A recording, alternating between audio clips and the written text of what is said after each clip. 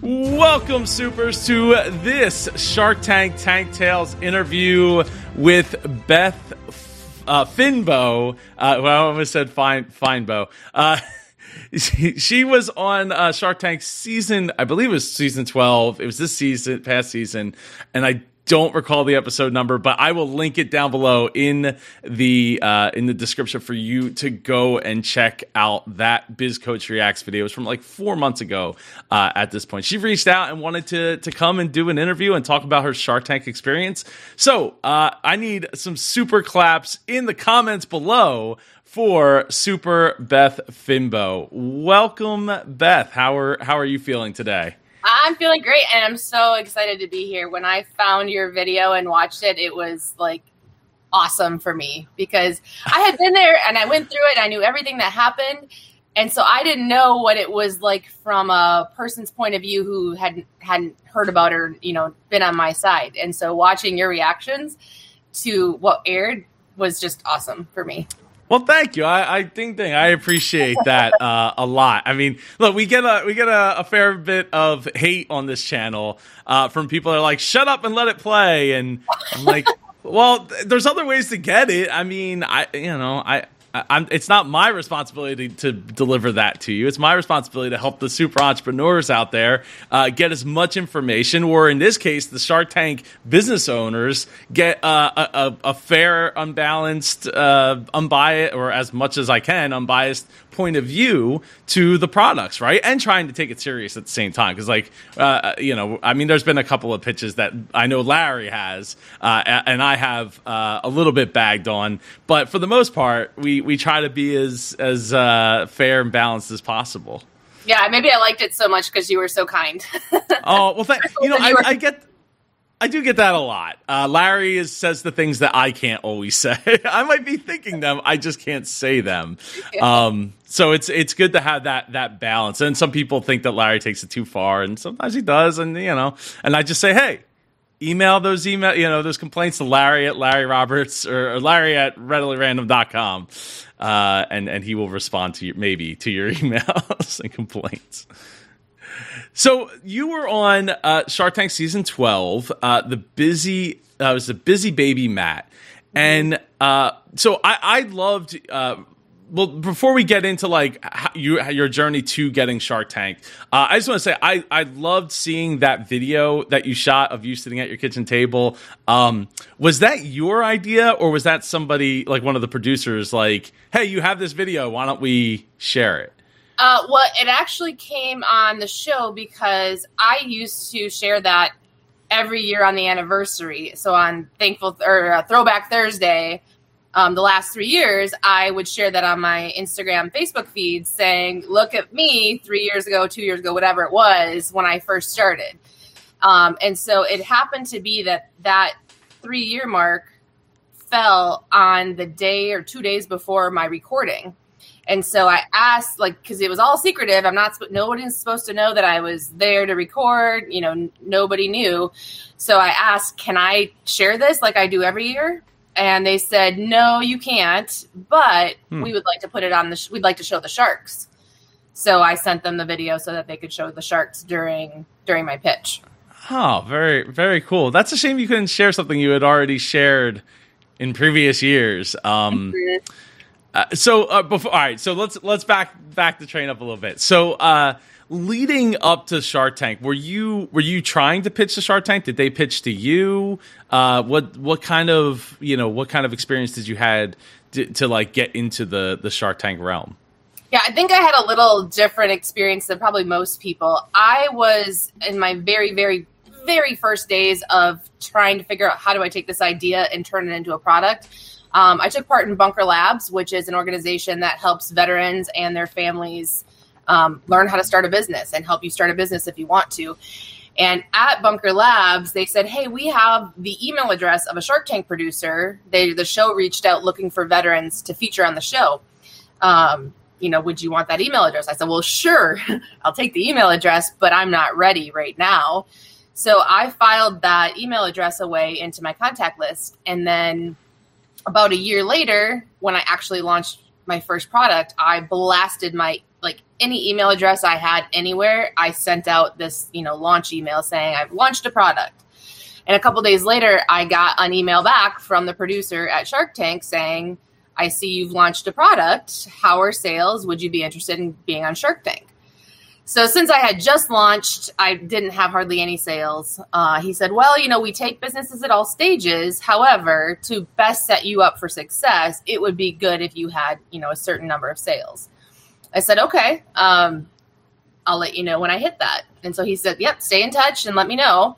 So about 8 months later, I wasn't quite there in sales yet, but I got a patent. And so I reached back out and I said, hey, I don't have the sales quite yet, but I got a patent. Does that change anything? He said, yeah, that's great. But we just wrapped season 11. Reach back out to me in the spring when it's casting time for season 12. So I reached out in the spring and, went through the process and ended up getting to be on the show. Well, that is awesome, and that definitely is a different story than I've heard thus far. I don't know. Words are words. Doing these interviews and getting to meet and know the different businesses that Shark Tank or has been on Shark Tank. I forgot to mention, thank you for your service, by the way, for all that you did for the country. It's so critical for all of us to be able to not even just in our country but in the world to be able to enjoy freedom. So I greatly appreciate that. So COVID, right? And all the things that come along with that. So it's like, okay, I finally get my chance to go on Shark Tank, and how fitting you had the video, the video that you shared during Shark Tank. Was there a moment where you were kind of nervous that you weren't going to get are they not going to be filming? Are they, am I not going to get to go on Shark Tank because of COVID? Not because of COVID. I mean, they had pretty firmly established their COVID protocol. It's just always with Shark Tank, you don't ever know if you're going to go or not. Even up until the last minute, they're constantly paring down the number of companies. And especially during COVID, they flew fewer companies there to film because of just so many restrictions on everything and to lower the risk. So I knew that it was happening, and I just never knew, until I was physically there, I didn't know if I would film, because there's people that actually fly all the way and then don't even film. And then there's people who film and don't even air. So I didn't have any relief at all until I actually got an email saying, you're going to be on the air March 5th. Wow. Yeah. I mean, I've heard that where it's like you can be on the show, but it doesn't necessarily matter because you still might not get picked to air at the end of the day, which is got to be kind of nerve wracking because you especially in your situation. Spoiler alert, you didn't walk away with the deal unless something happened after the fact. I don't know. No. And that to me has to be because the Shark Tank effect affects everybody, regardless of if you get a deal or not, right? You're getting in front of literally millions of eyeballs and all that. So, from what my understanding is, you guys had to quarantine for 2 weeks in a hotel room. How was your experience running your business and your family and all that from a hotel room for 2 weeks? So for me, it was 9 days. And I will say 9 days of heaven. At the time, I had an 8-month-old and a 3-year-old. And it had been a very stressful 8 months having the new baby, trying to run the business, trying to prepare for Shark Tank, because a lot went into the preparation. Having 8 full days of no crying, no whining, no butts to wipe, no food to cook, no house to clean, taking all that kind of responsibility off my plate. And I sat in a peaceful, quiet hotel suite and had room service.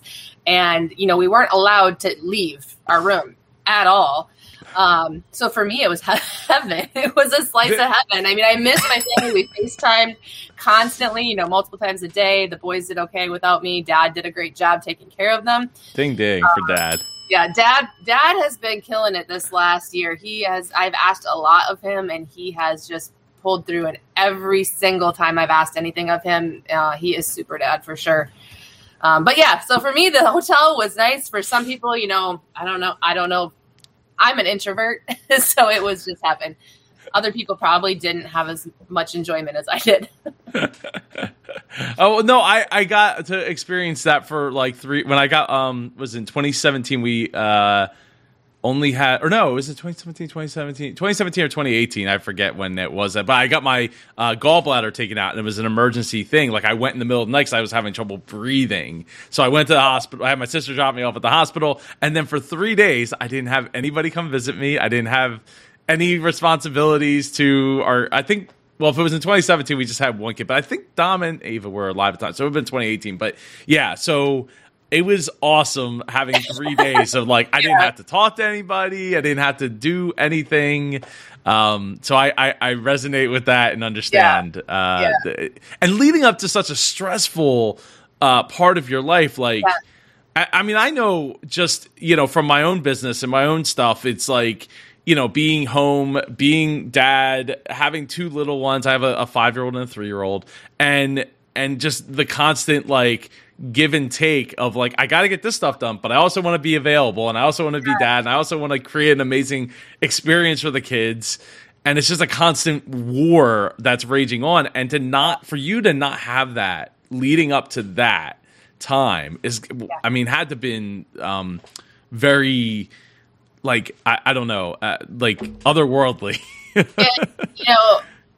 in a time where people lost family members, and I mean, COVID was just horrible for so many people.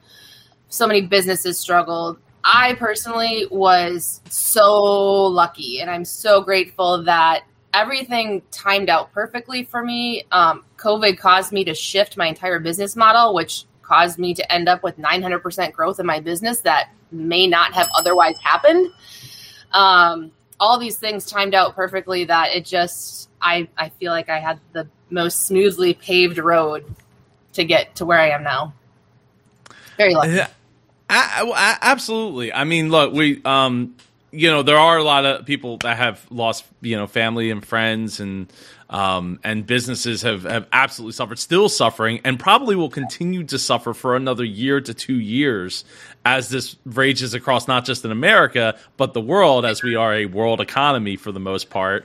So there's a lot of the effects to still be seen. The story has not been all told for sure just yet. So it's awesome that you were able to pivot and grow your business into time. I mean, the thing is, though, I feel like you would have probably at some point did what you've done anyway, right? Like you would have gone digital. It just probably would have been like, oh, well, this is working now, going to the trade shows and pound the pavement. But eventually it probably would have been like, oh, we have extra money. Like, let's pay somebody else to help speed that process up. Yeah, for sure. I think it would have eventually happened. But it was immediate and life-changing how the business grew. I mean, basically because COVID ruined my plans. I credit everything that I've done in the last year and a half to what I learned in the military, which is kind of my life model is adapt and overcome. When you're in the Army or whatever, any critical job, you get training, you train. And then when you're put into the real world situation, it doesn't always go as you trained. And all you can do is adapt to the situation, overcome it, and keep moving forward. And that's what I've done in this business journey that I've been on. And COVID was an example of where literally everything I had planned was no longer possible. And so I just adapted to that and overcame it. And it turned out way better than what I had planned. So I guess it worked out for me. Oh yeah, absolutely. I always say, like, when the chips are down, we have to swing the bat, and that's the case where it's like when we don't not necessarily know a lot about building websites and doing all these digital things, putting Facebook ads together, or and we can pay people to either teach us, work with us, or do it for us. But at the end of the day, like if it's part of our business, I always say like, usually do the latter, get somebody to help you do it, shortcut it. And because you should know every aspect of your business, right? But that doesn't mean that you go into it knowing every aspect. Like you don't wake up and like, oh, I know how to do website building now. I know how to do an effective Facebook ad and target it just right so that we get sales like you were right out of the gate. I mean, which was absolutely awesome for you to be able to pivot that quickly and make it happen. So it's testament to you and ding ding for sure. Yeah, and I think that's an important thing to learn as entrepreneurs because it forced me, like in the beginning, I think all entrepreneurs, to include myself, I felt like I had to do everything. I didn't have a budget to pay people. I didn't have resources. I just knew that I needed to, okay, this is the next step. I got to Google how to do it, YouTube University, let me learn. Let me try it out. I tried Facebook ads and I blew through $1,000 in ad spend with 0 conversions because Facebook makes it super easy to create an ad. So is the casino, Beth, yeah. to spend $1,000. Yeah. So just, create, add a video, some pictures, set a budget, set some demographics that you want to hit and boom, you're running an ad. Well, that's not how it works. It's not effective. And so I had talked to the guy who I used for my digital ads is amazing. And he had reached out to me. And when I learned what his rate was, I was like, what? I cannot imagine paying somebody that much money per month and on top of that ad spend. So I actually said, you know what? I'm not at a good place. I was actually 8 months pregnant at the time. I said, I'll keep your number in case, when I get to that point where I can afford to pay somebody to do stuff for me. And then when the pandemic happened, I reached back out and I said, hey, Sergio, I have a budget now because all my travel budget was no longer going to be used. So I diverted that over to Facebook, paid Sergio, and boom, like just out of this world. Like what a difference when you have somebody who's an expert in what they do doing it versus you YouTube Universitying it or, trying to figure it out, worth every single penny. And so since then, that's been my new motto. If it's not something I can learn and do within an hour or two of my time, then it's worth paying somebody who's an expert at it to be way more effective and just get good right out the gate. Absolutely. Absolutely. But I want to point out a key thing that you said there that I think not even just on entrepreneur level, small businesses have this problem as well. Budgets and goals, right? If I could add to that, if you aren't budgeting a certain amount of money for certain, tasks and things and, to reach those goals, then you're doing yourself, the business and your customers a huge disservice because then you're not like able to just divert funds. We're not going, we're not doing all those trade shows. We're going to take that budget and go do something else with it. It's just like, well, the money's drying up and now what am I supposed to do? Right. And because we can't go to trade shows and I don't know because I didn't budget. So I have no goals set. So I don't know what I don't know. And boom, all of a sudden we're in trouble. Right. Goals. That's huge. Goals are huge. We do. So now since I aired on Shark Tank, I brought my brother into the business. So he quit his full-time job. He had a very stable, great job. He has 4 kids. He's the sole breadwinner for their family. And he quit his very stable job to join me in the very unstable world of entrepreneurship. So now he runs the company with me. And I forget why I was even bringing this up. What were we just talking about? Budgets and goals. So we meet every 6 weeks. Granted, we're brother and sister. We talk all the time. We work together all the time. But every 6 weeks, we have a retreat where we go away from our normal environment and we have an agenda. And part of that agenda is celebrating what's gone well in the last 6 weeks. What lessons did we learn from the last 6 weeks? Like what hard things did we learn? And then we review our budget, how things are going, and then we set goals. We set goals for the next 6 weeks, for the next 6 months, and then for, like a little longer term, 18-month period. And we revisit that every 6 weeks. And it has like really, really helped us stay focused, stay on track, stay aligned. I recommend that to anybody who's running a business, even if it's just yourself, like get a business coach to do that with you. It's so helpful. Hi there. Hi, I'm Super Joe. Nice to meet you. Profit growth strategist. Ding, ding, though. I think that is phenomenal. for literally everybody, because again, if you're not setting those goals and then adjusting those goals, then you're doing everybody a disservice, right? And it's very easily to, I always use the term treadmilling on zero, or treadmilling on, because you're like on a treadmill, but you're constantly on zero because you're like, well, we made sales and maybe the sales aren't coming in. We did $10,000 like in a day, and then you add like, we did 5,000 the next day and 2,000 next. Like, this week we did 32,000 in sales. It's like, hey, that's not zero, right? But like if your sales are like a lot more infrequent than that, it's like, I sold 1,000 this week. And then next week, maybe only a couple hundred, and then maybe we sell 1,000, and then maybe a couple hundred. Like, it's easy to just kind of get lost if you're not setting those goals, keeping track of the actual finances with the budget, and just thinking like, am I really making money? I always seem to be out of money, but there seem to be enough money. But in reality, there might be, there might not be. But if you're not setting budgets, you're not setting goals. Exactly. You just won't know. Exactly. One fun thing that we just started doing that I'm really glad we do, because I work. I don't even take a lunch break. I go get my lunch, I bring it back here, and I clickety-clack on my keyboard while I'm eating my lunch. My brother has helped me learn how to take time off, take a little bit of a relax. And so we have now in our planning have planned for rest time, vacation time, family time. And I think it's so important now that I've done it to be like, oh my gosh, I can take a breath. I can relax. And guess what? Business keeps going. The world doesn't stop. Nothing falls apart. So next month I have 2 weeks vacation. First time in. Look at you. First time in I love that. That is awesome. I think it is important to be able to give yourself permission, because I know when I left my family's business, I was working like pretty much around the clock, 7 days a week, to make ends meet and keep things moving.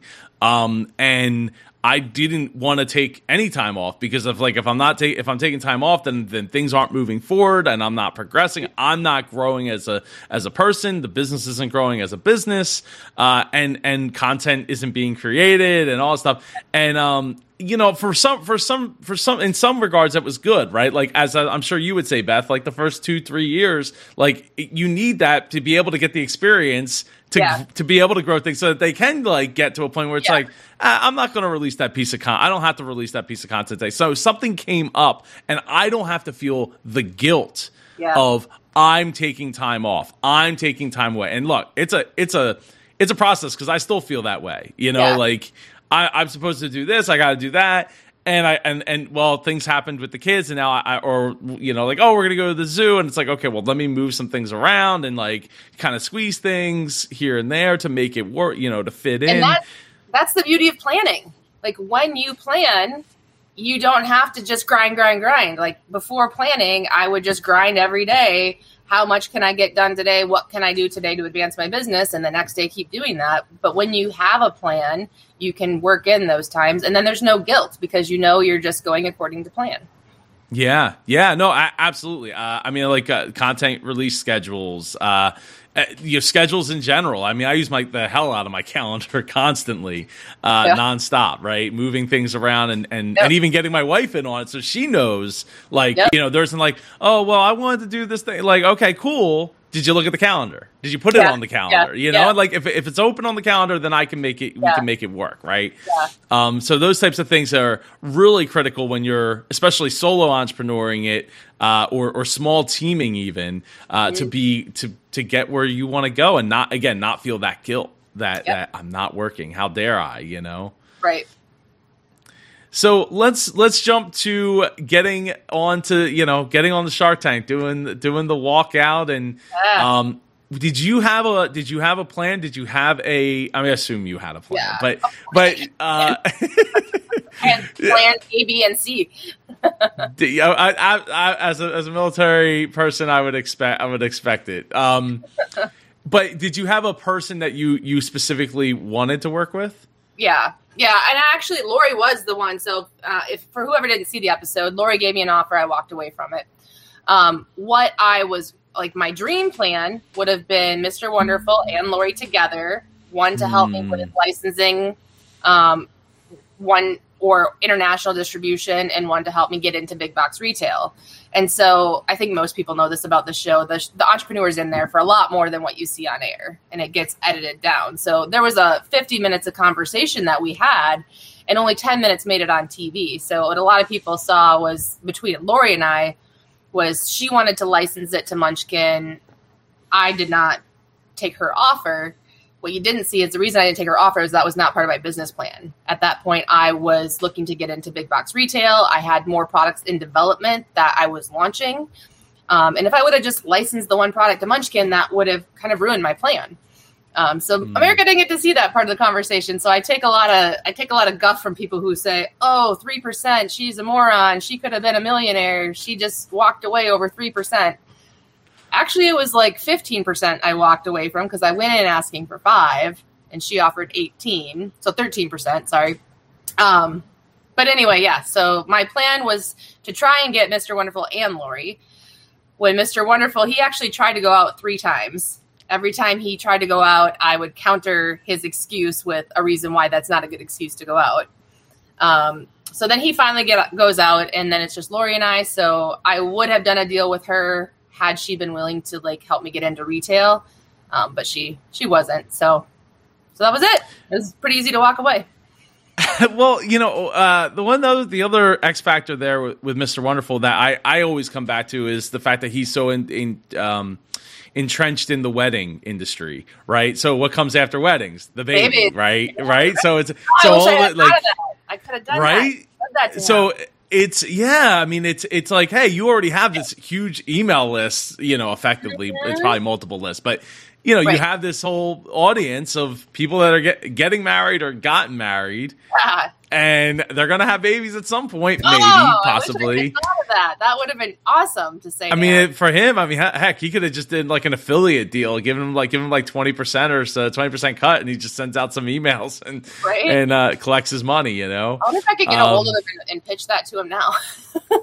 But it comes up in so many pitches. And now I'm wondering if those business owners realize that Mr. Wonderful has that connection that because there's so many things that are connected to being married, like getting married, house, real estate, new house decoration, things like where it's like he never even brings it up that like, hey, if it's not directly related to weddings, then he's like not all about it. And it's like, hey, if you really want to market to people, like you already have the people that are already married, so you have the list to make that happen. Oh, such a good point. So and that's why people come to this show. So thank you. Yeah, ding for you. So people have given you a lot of headache about. I mean, I know ABC shared their clip and it's like, 3% is too much, and look, that's the story. As an editor, myself, I know that like you have to find the storyline and then tell everything around that storyline. Would 3%, if Lori was willing to go with what your plan was 3% still too much? It's hard to say because she was so dead set against it, and that's what's ingrained in my brain. I think if she would have been fully on board with my plan, my product launches, everything that I had like already in motion, I think I probably would have done it. Yeah. I mean, she could have just walked this out on QVC and slam dunked, like. You know what, though? So I actually tried to talk to QVC. They don't do baby products, and I said, "But my what? Yeah, so my demographic is, half of my customers are new moms, new dads. The other half is the grandparents and the aunts and uncles and the people buying it for baby showers, which is a QVC demographic." And they said, "No, we don't really. I mean, we don't. The main demographic for QVC is not." New moms and dads. Wow. I feel like they could get away with like an hour of it, just like once a week or a couple times a week. Just do the baby hour, and you put in a bunch of stuff, and you get all the grandparents to like buy that stuff. And sure. I mean, my grandmother was a QVC grandmother for sure. I mean, everything came from QVC.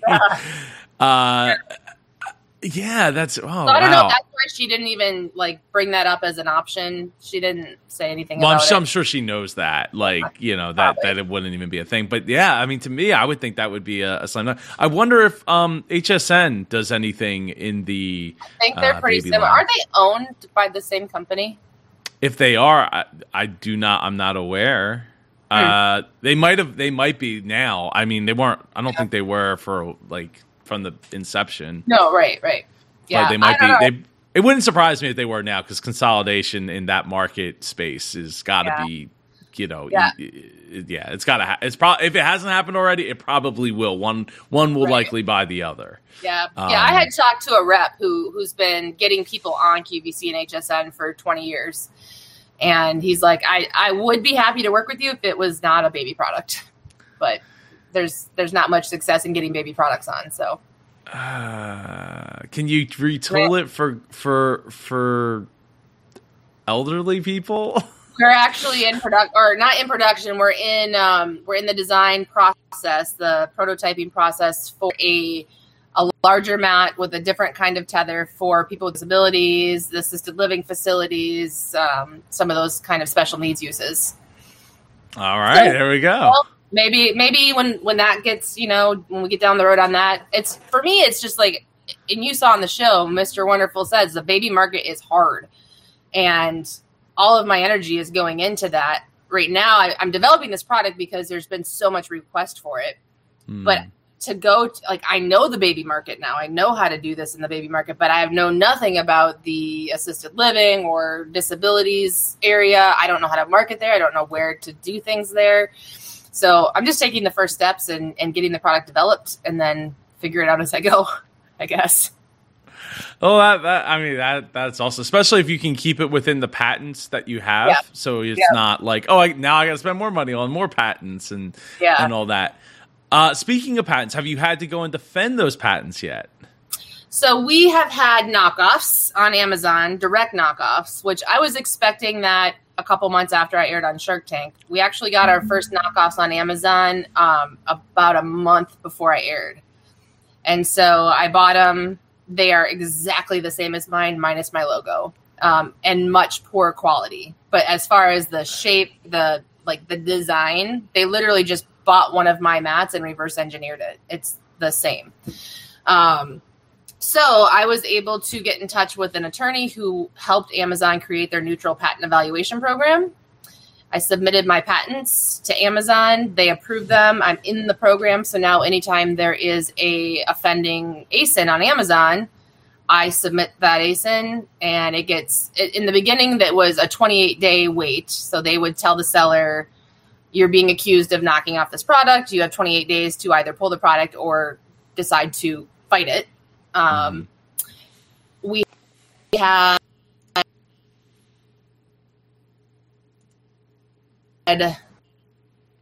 submitted against. Amazon approved us, or we won every time. So now it's a 24-hour thing. So anytime a manufacturer puts something on Amazon that's a direct knockoff of mine, 24 hours and it's off Amazon. And so we're doing the same thing with Alibaba as well. But we have to use our copyright. So all the manufacturers in China who are making our mats as knockoffs are using my pictures from my Amazon and my website to advertise the product on Alibaba. So we're doing a copyright strategy there. So that, so that tells me that they got a rat over at Shark Tank somewhere. No, I don't think so. You don't think so? Oh, it's just a coincidence that a month before your episode airs that there's a knockoff coming out? That's just pure coincidence? In Q4, so after I filmed last year, our business grew substantially, especially on Amazon. And so it's something that I've heard happens to successful products on Amazon. Anyway. Okay. So I think it reported to that. Oh, good.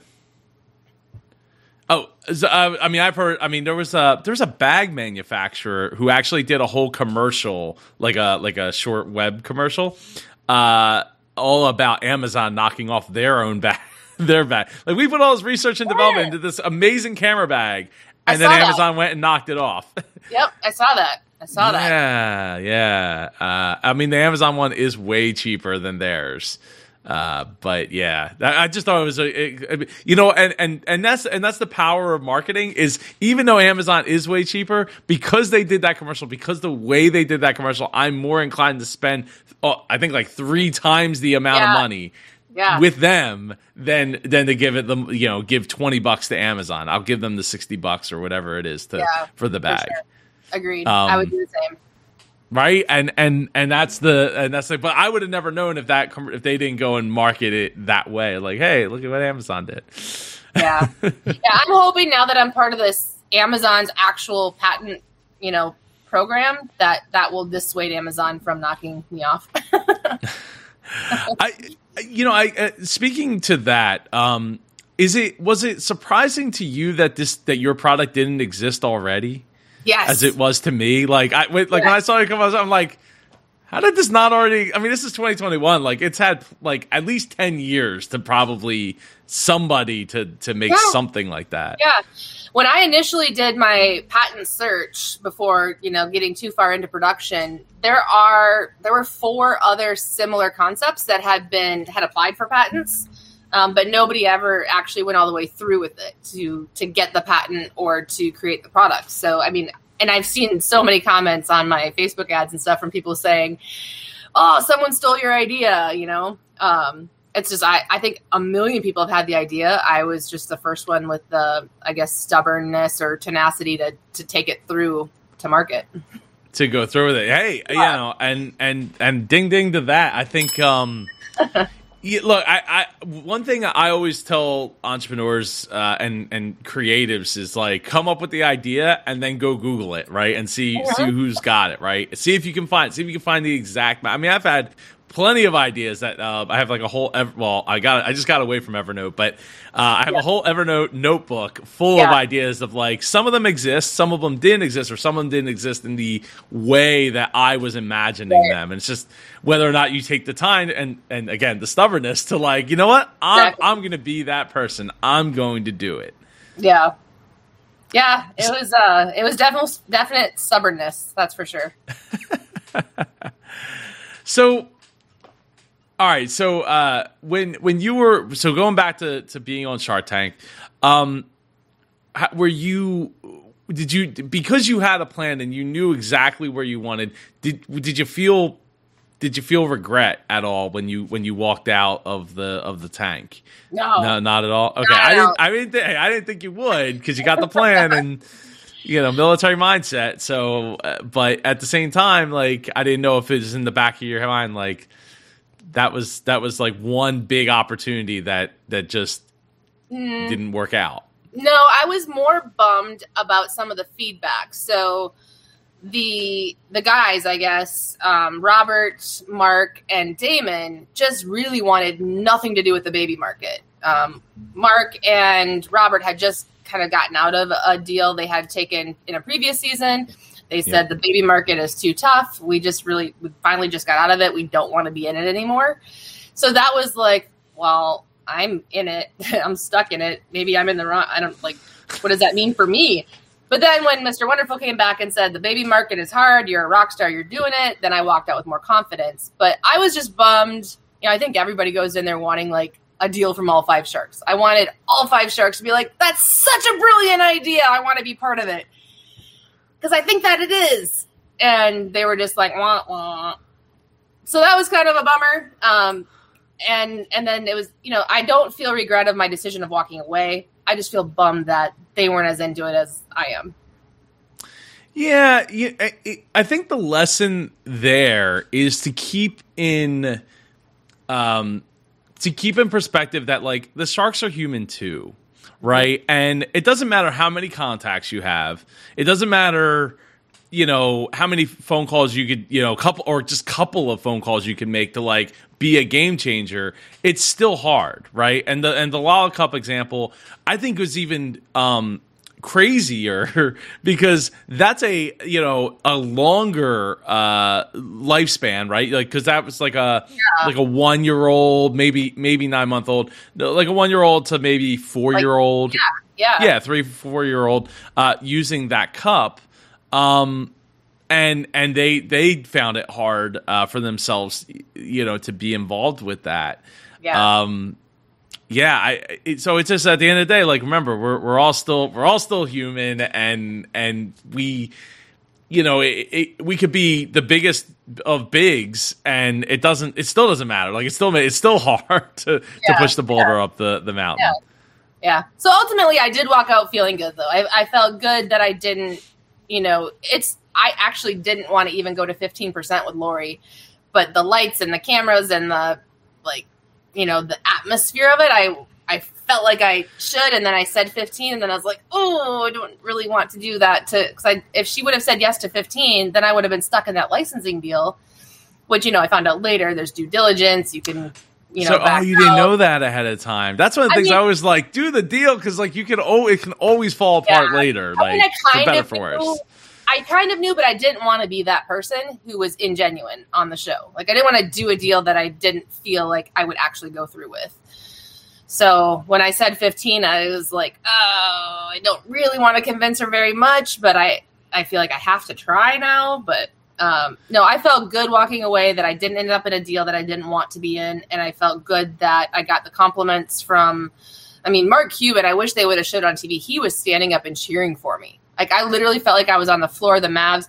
He was like, because there was a lot of negotiation, a lot of conversation back and forth. He actually yelled at Lori at one point and was like, Lori, you're just disrespecting her now. And I was like, whoa. I didn't think she was. I was like, maybe he's just saying that for TV or something. They didn't end up airing it. But, he was so supportive and cheering for me. Mr. Wonderful said some really kind things. So I walked out of there feeling pretty good.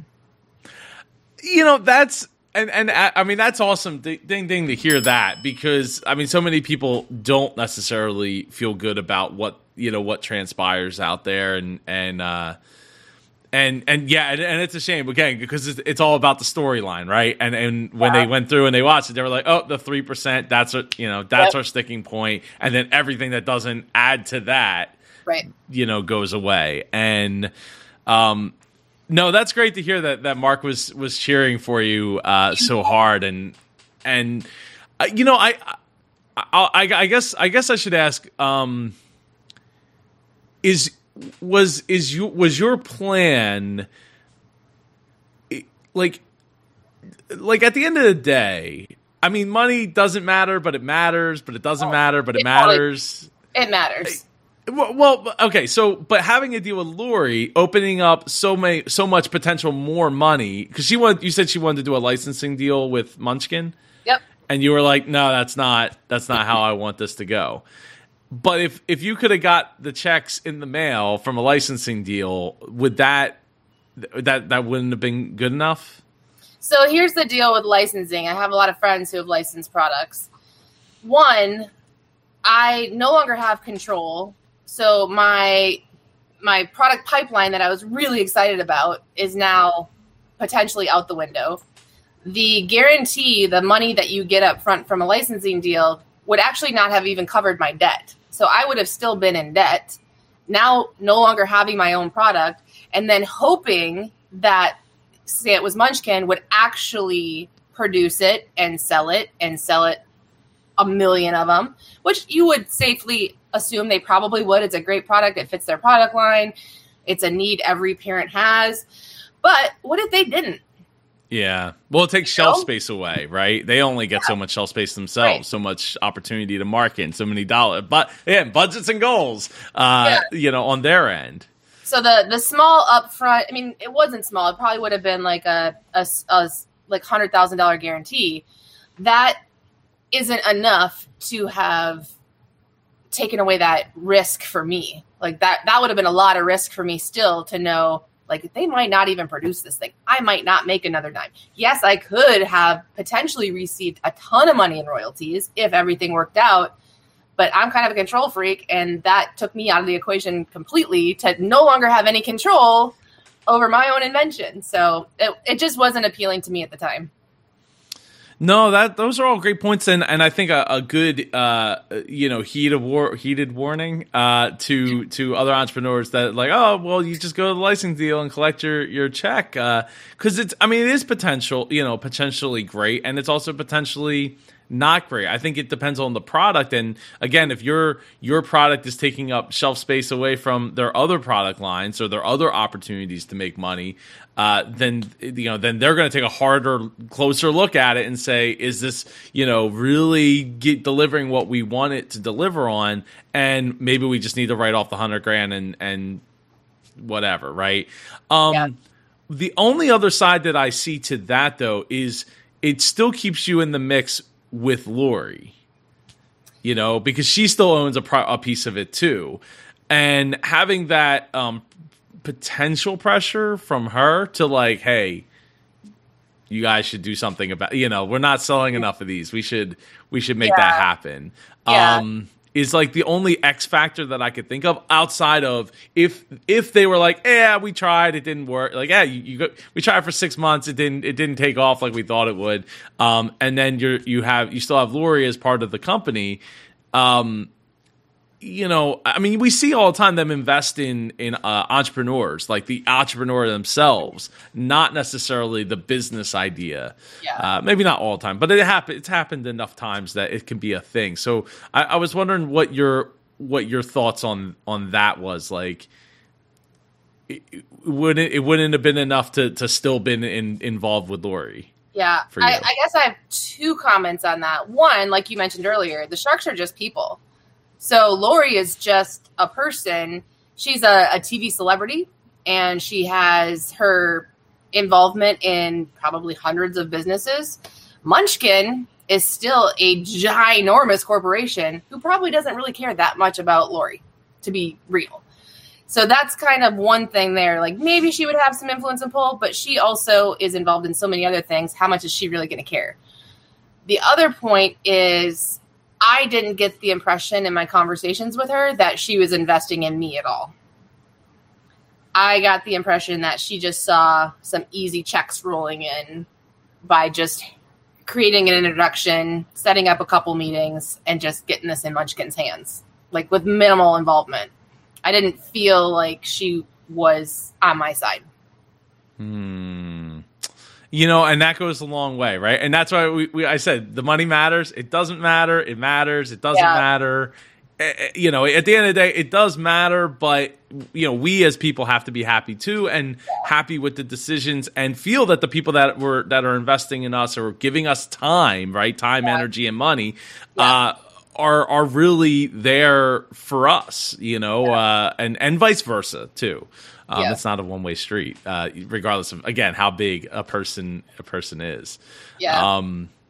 So for me, the money wasn't there. The money wasn't there with her deal, in my opinion, and I didn't feel like she was invested in me as a business owner either.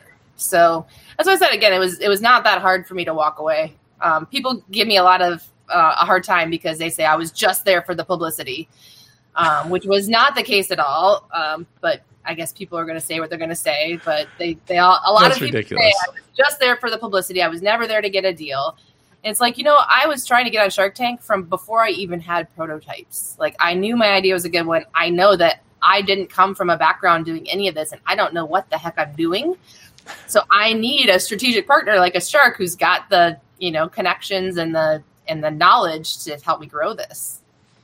But it didn't work out. It didn't work out, but things are fine. I've grown and expanded so much from when we filmed that I have no regrets.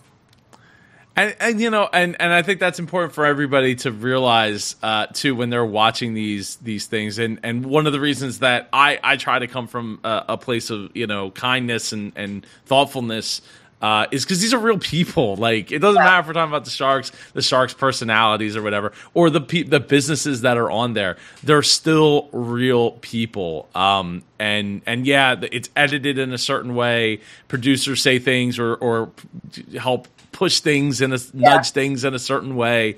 But it's still people. And you're not playing a fake TV, business on a, fake TV pitch show or something like that.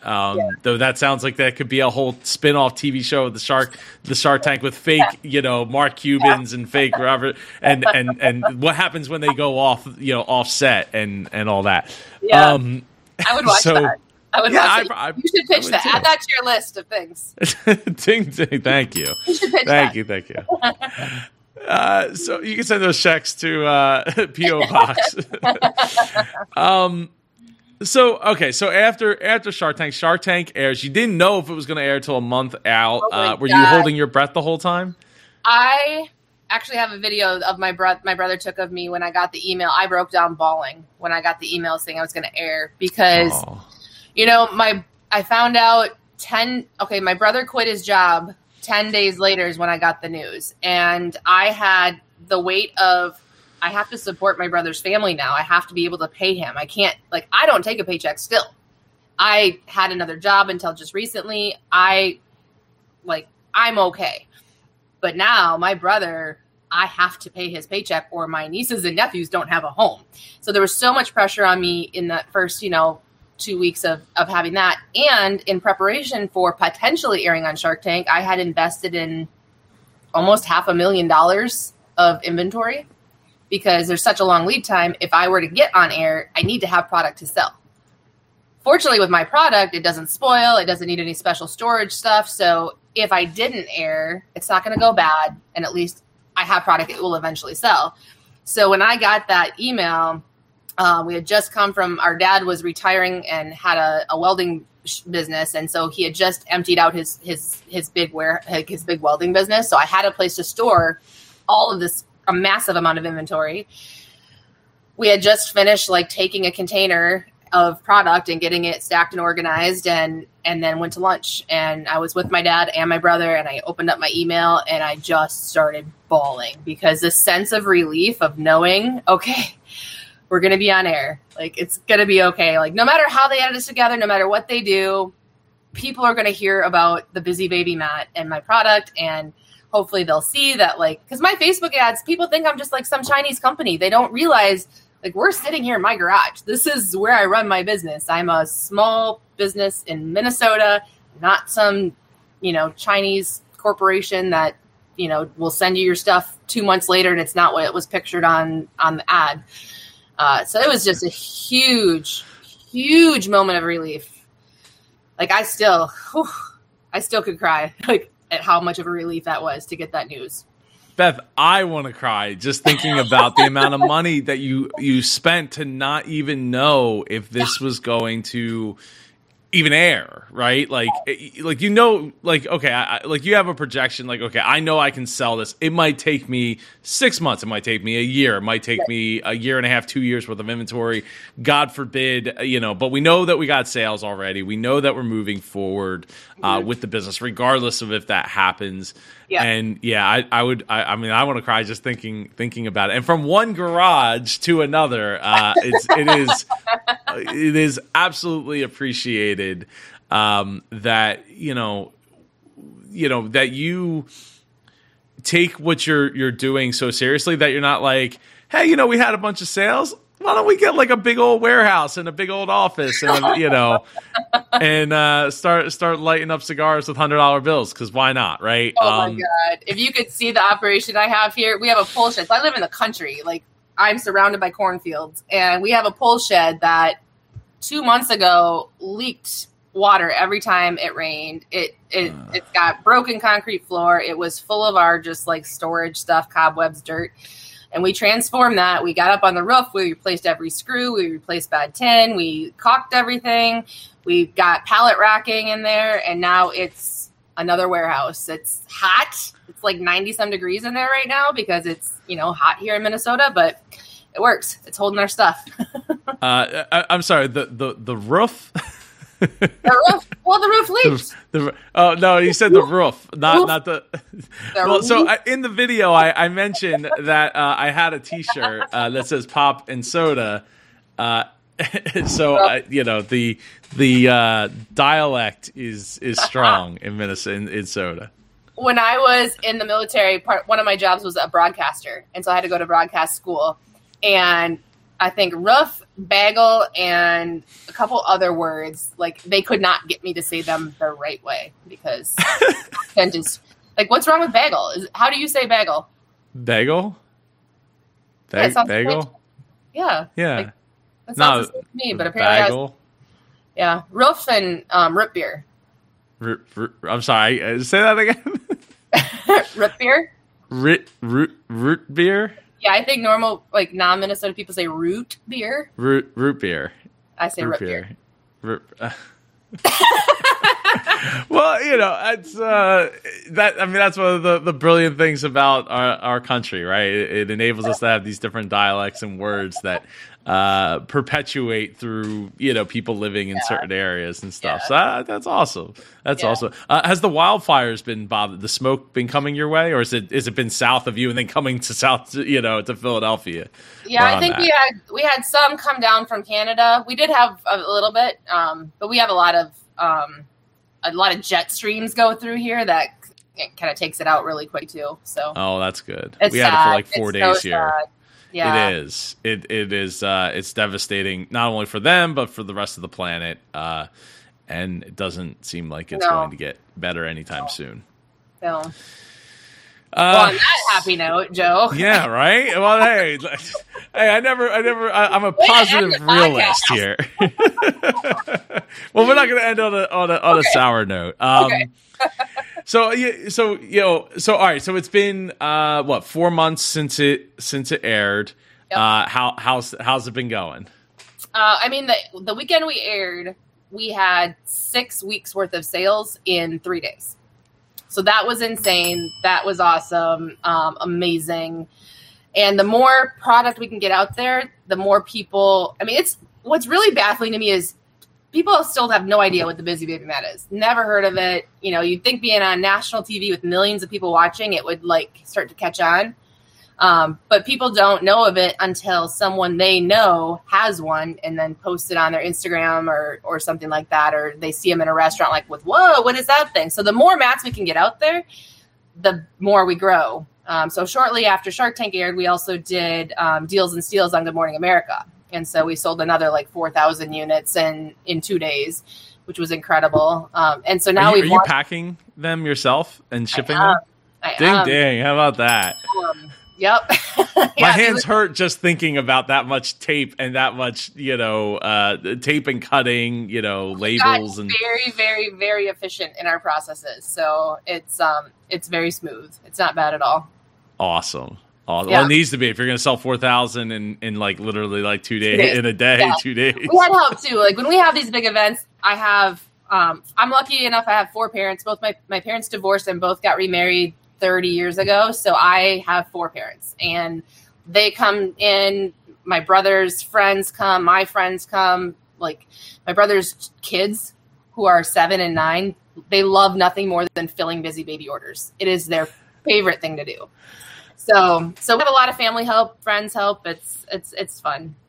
I love it. And it just goes to show you that, having those people that care about you and you can surround yourself with that believe in it, on top of not just it's a paycheck, really makes all the world a difference when it comes to nobody gets 4,000 orders a lot. Well, it's and all the more reason that it's so magical, right? And in the future, when you are lighting up cigars with $100 bills and in a big giant warehouse with big offices and stuff, you can think back about what the good times, right? When things were easier, when I just all I had to worry about was my garage, and oh God forbid if I didn't pay my brother so that my his family couldn't, right? And right. It's how not insignificant but how small in comparison to the giant the network of people that we have working for us now and all those things is just it's magical to be able to look back at. And I'm so glad that you decided to come here on this show and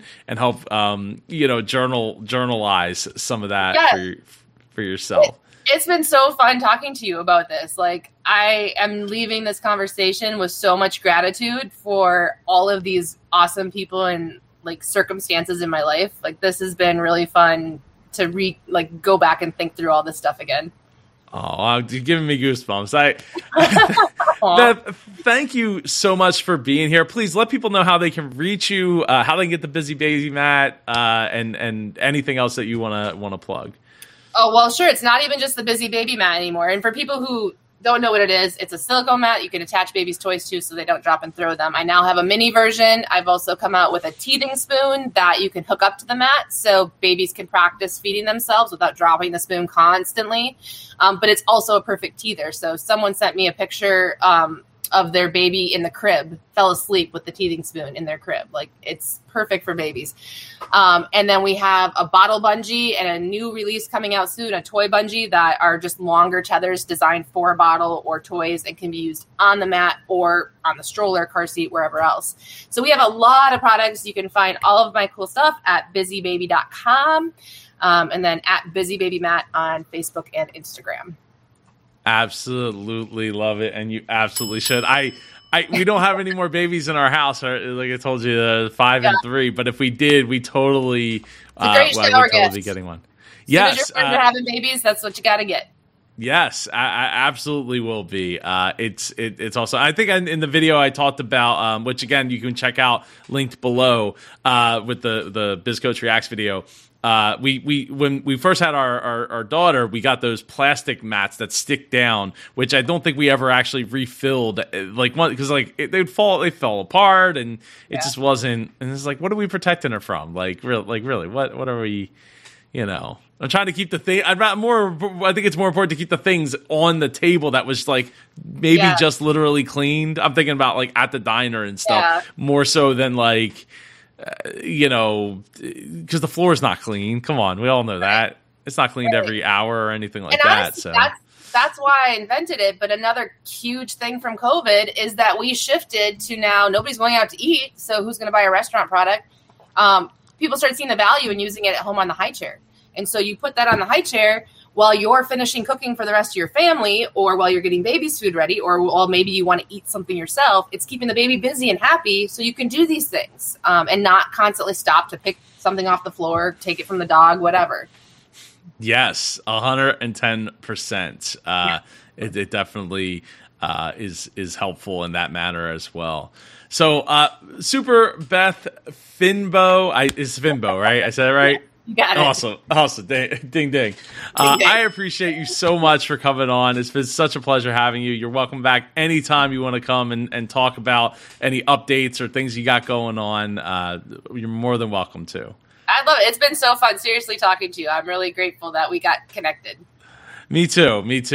And if you're grateful for this episode, make sure you go down below and smash that like button for the YouTube algorithm so we can get this video in the hands of more super entrepreneurs like yourself, super entrepreneurs that like super entrepreneur hats, like this one that are now on sale over at yoursupergear.com. Go check it out. There's t-shirts, there's hats, and more, including a ding ding shirt that has the bell and the ding. It's right here, but it just takes so long to get it and show it. But yeah, so we have all kinds of stuff like that over there. Go check that out. And as always, you can get the Super Rocket Sales Rocket Guide down below. Just click that link and drop your email address to get 5 proven methods to grow your sales for your business. Anyway, I hope you have an amazing day, and I will see you in the next video. Take care.